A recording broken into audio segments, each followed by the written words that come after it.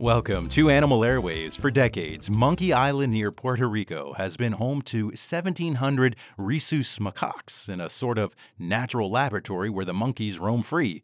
Each day, researchers arrive to gather biologic and behavioral data. The monkeys have a rigid social hierarchy, forming strong bonds with some but showing aggression to others.